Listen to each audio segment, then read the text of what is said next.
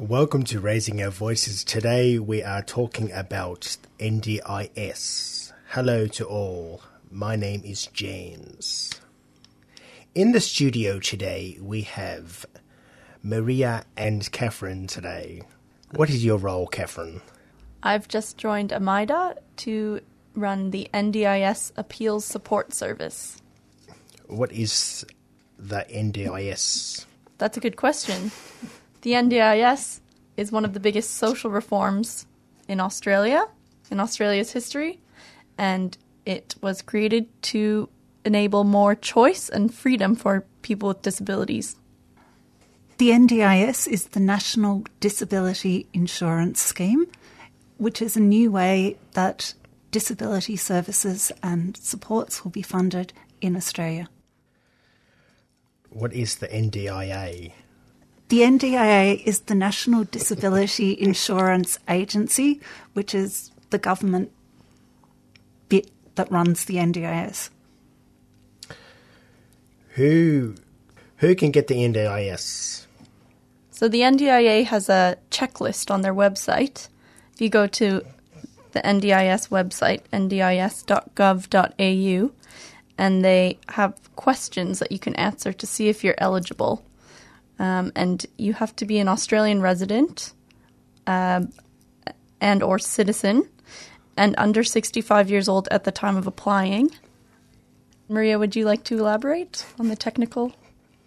As well as being an Australian citizen or permanent resident and under 65 when you apply, you need to have a disability.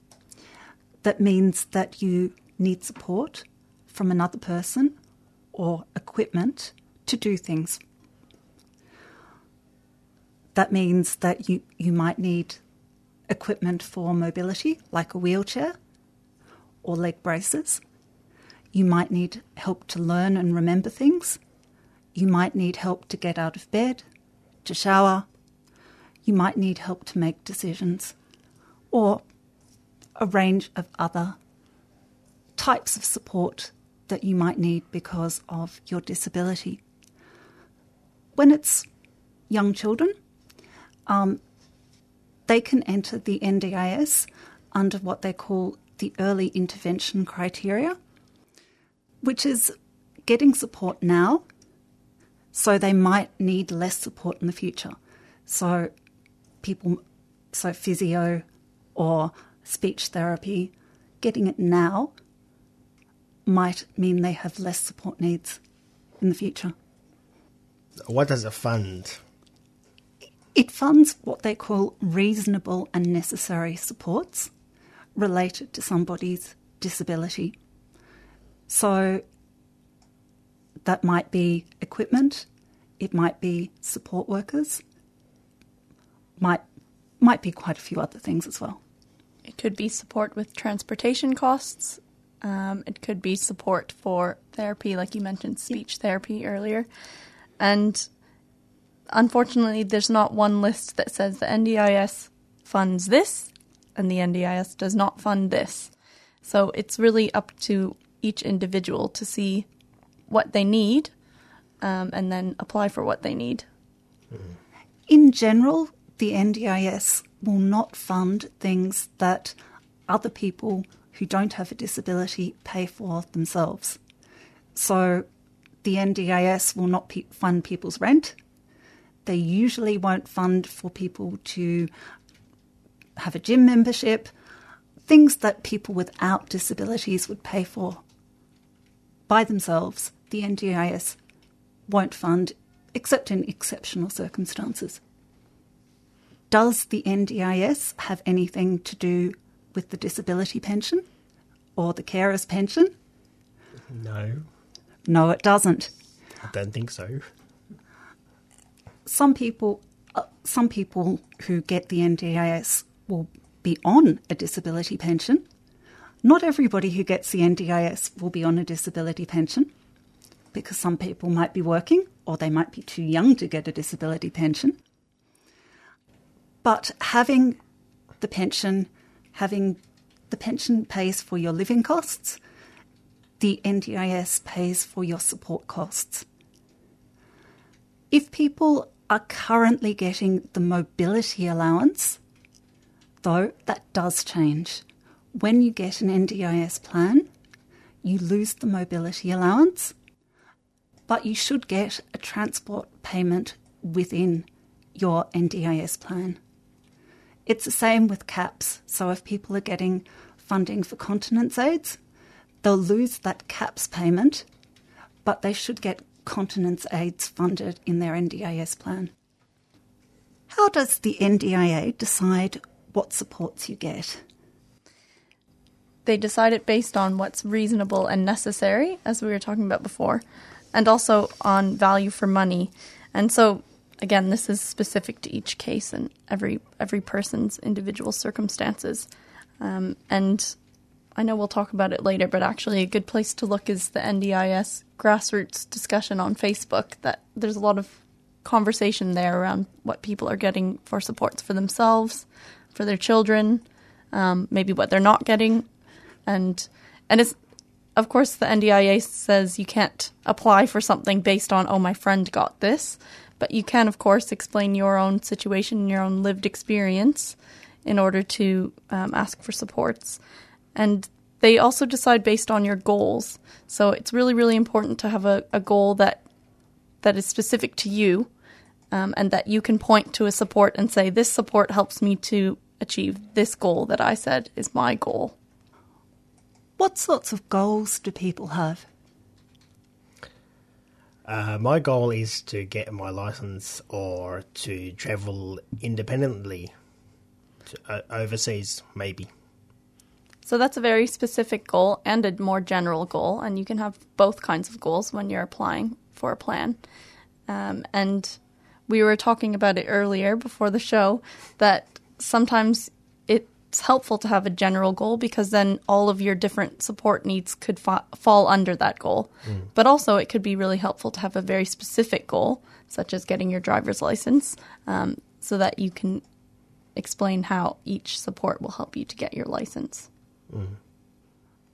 And contrary to what some media outlets might say or some hype that you might see in the media, people that are applying for the NDIS are asking for very modest supports, things like incontinence supports, equipment supports, just to get through daily life, not asking to go on holiday or to go to a 5-star resort.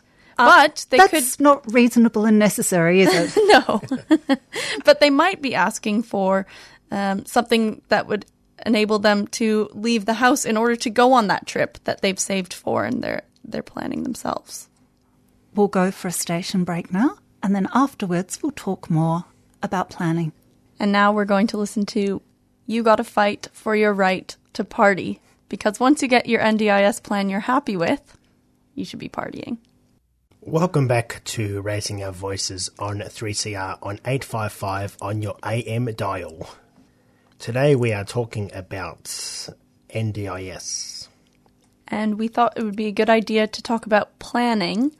Even though I run the NDIS appeals service, that's after you've received a plan. But if you haven't received a plan yet, you might get a phone call soon.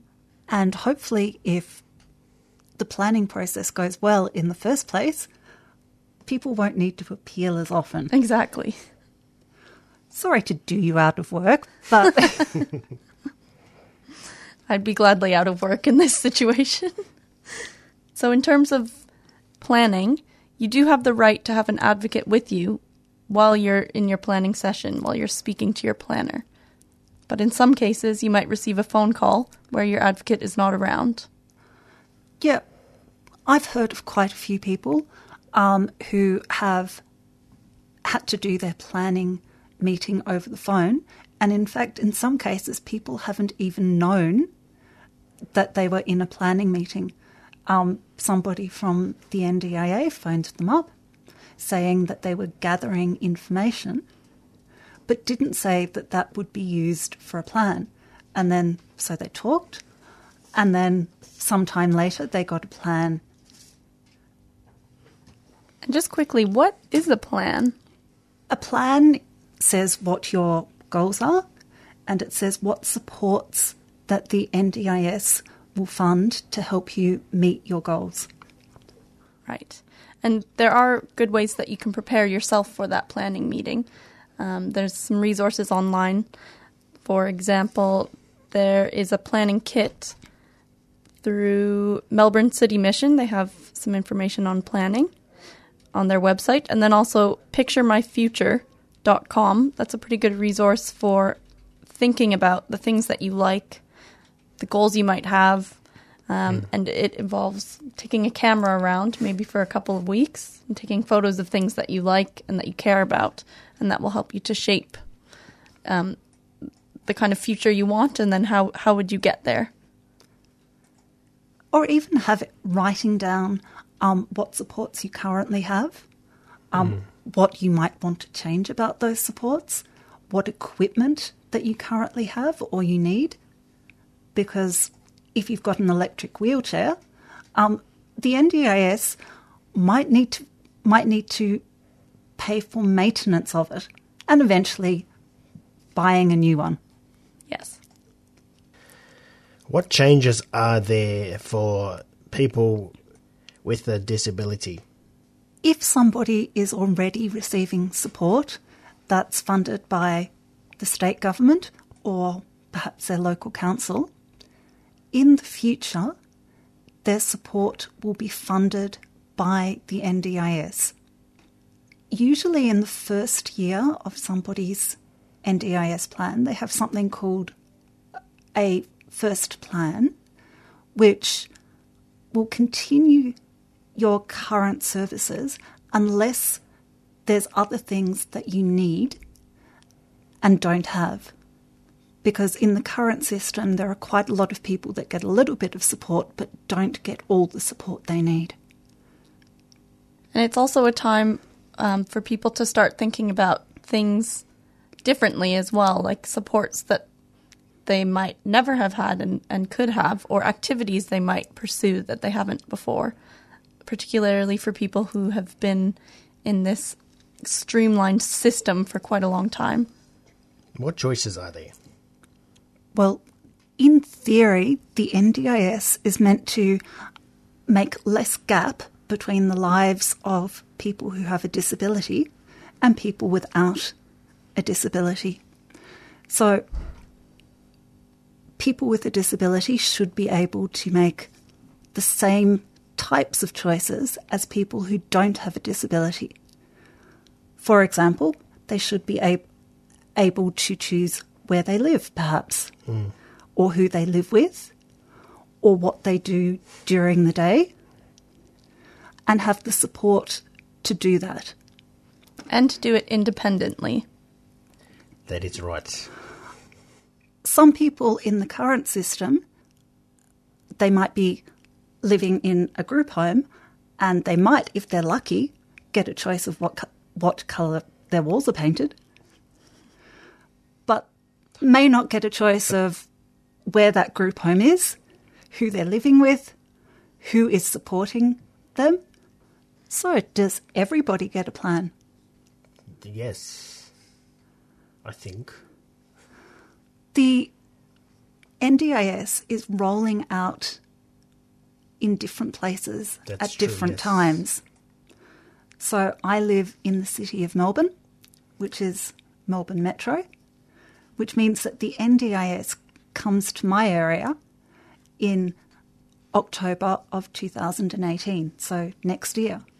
But there are some people in Geelong who've had the NDIS since July of 2013. So some people in Geelong might be on their fourth or fifth plan before I get my first one. And how do you get it? There's two ways. If you're using services from some types of services, your name will be given to the NDIS from the services that you're using. Otherwise, you can ask for an access request form, which your doctor will have to help you fill out, and it will ask for information about your disability and what support needs you have.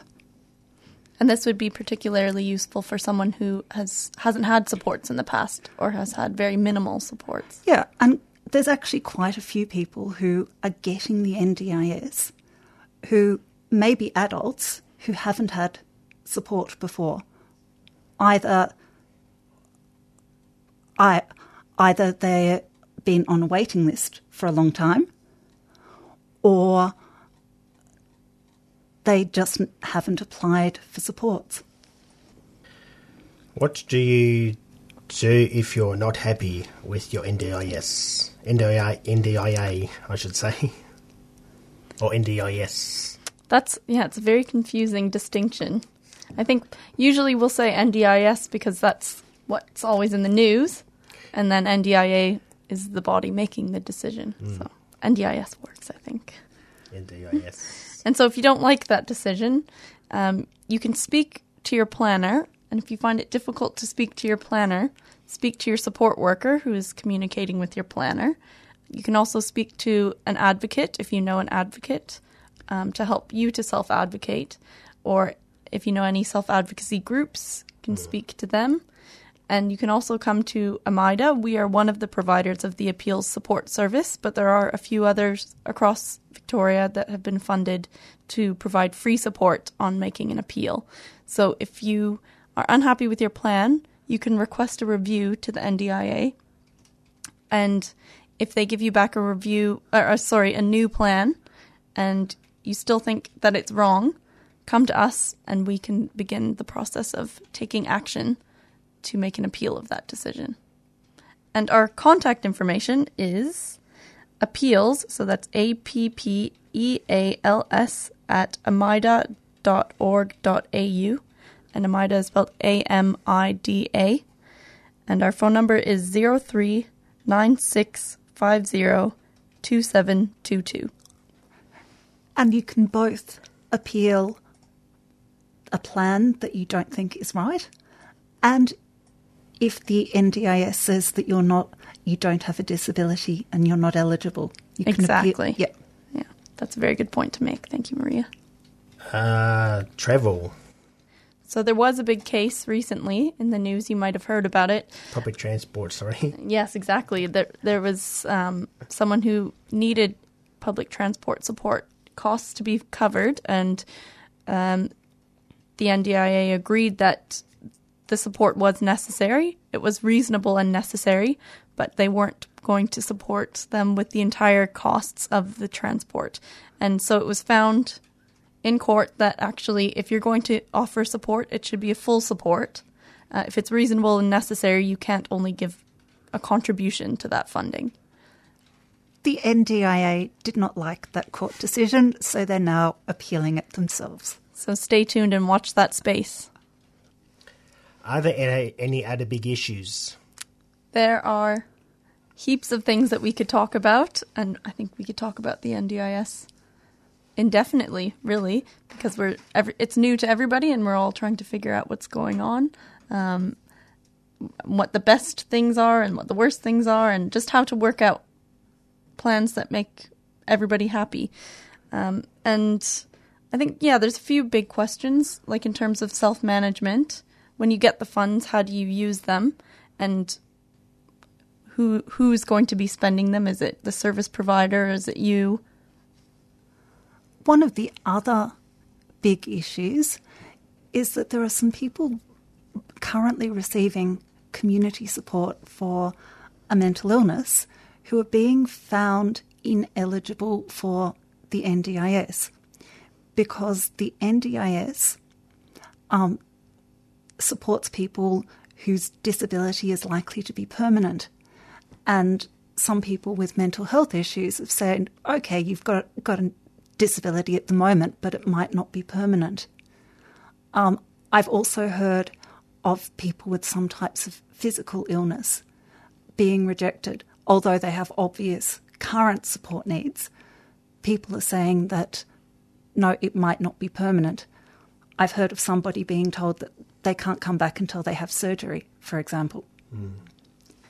And in some cases, as we were also talking about before, it might be a good idea if you are found not to be eligible for the NDIS to just wait until 3 months have elapsed, instead of making a request for a review and then apply again with as much evidence as you have from different professionals, different assessments, and just making the case more for your lived experience and your day-to-day experiences.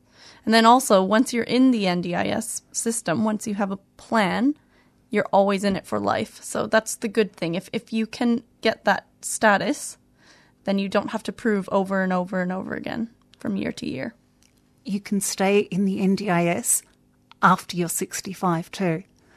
That's a myth that some people have, that once you're 65, you lose the NDIS.